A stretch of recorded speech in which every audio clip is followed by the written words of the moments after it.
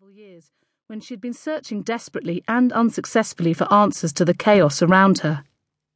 So much had happened in the intervening years, Sue thought, sitting back down on the narrow bed with its brightly patterned duvet cover Mum had bought in Debenhams, probably trying to make it up to her after some misdemeanour.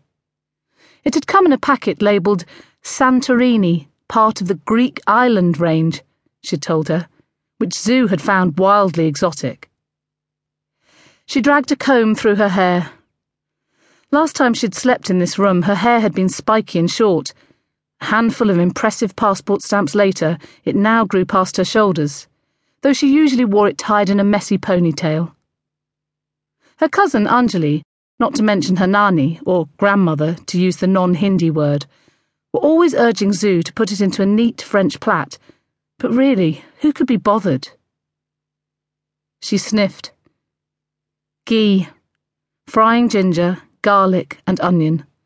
Nani must be here and cooking already then. From the twins' bedroom came the thud of their stereo. Sue had no idea what they were playing. In her teens, music had been her obsession, but for years she'd been far too busy to follow it properly. Instead, she'd developed not only an embarrassing middle-aged fondness for classical, but also a sneaky affection for the cheesy Europop that was played in bars all over the former Soviet Union. Roxette's It Must Have Been Love was her favourite.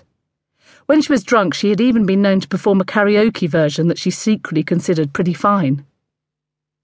She dolloped Leela cocoa butter onto her arms and legs.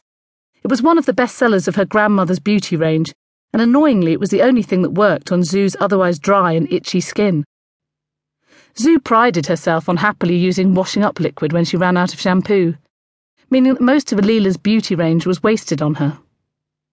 The little tubes of eyebrow gel and blusher had come in very handy though as gifts and bribes to the Chechen authorities. Her clothes were still in the suitcases where she'd hastily thrown them when she'd left Chechnya 10 days previously. Automatically she reached for her jeans and least dirty t-shirt, but then she reconsidered. Better wear the pink sundress Leela had given her for her birthday. Sue didn't really understand dresses. Sometimes she wondered if she'd have been more girly if she'd been able to talk to her mother more, if they'd had the kind of relationship where they'd done each other's nails and hair, like her cousin Anjali and Auntie Renu. Sue's mother, after all, had loved to dress nicely when she was sober. You knew she was having a bad day when the sweatpants and old shirts emerged, and she didn't bother with the makeup. Sometimes some guy Sue was having a fling with would urge her to wear skirts, going on about what a tiny waist she had. Her teenage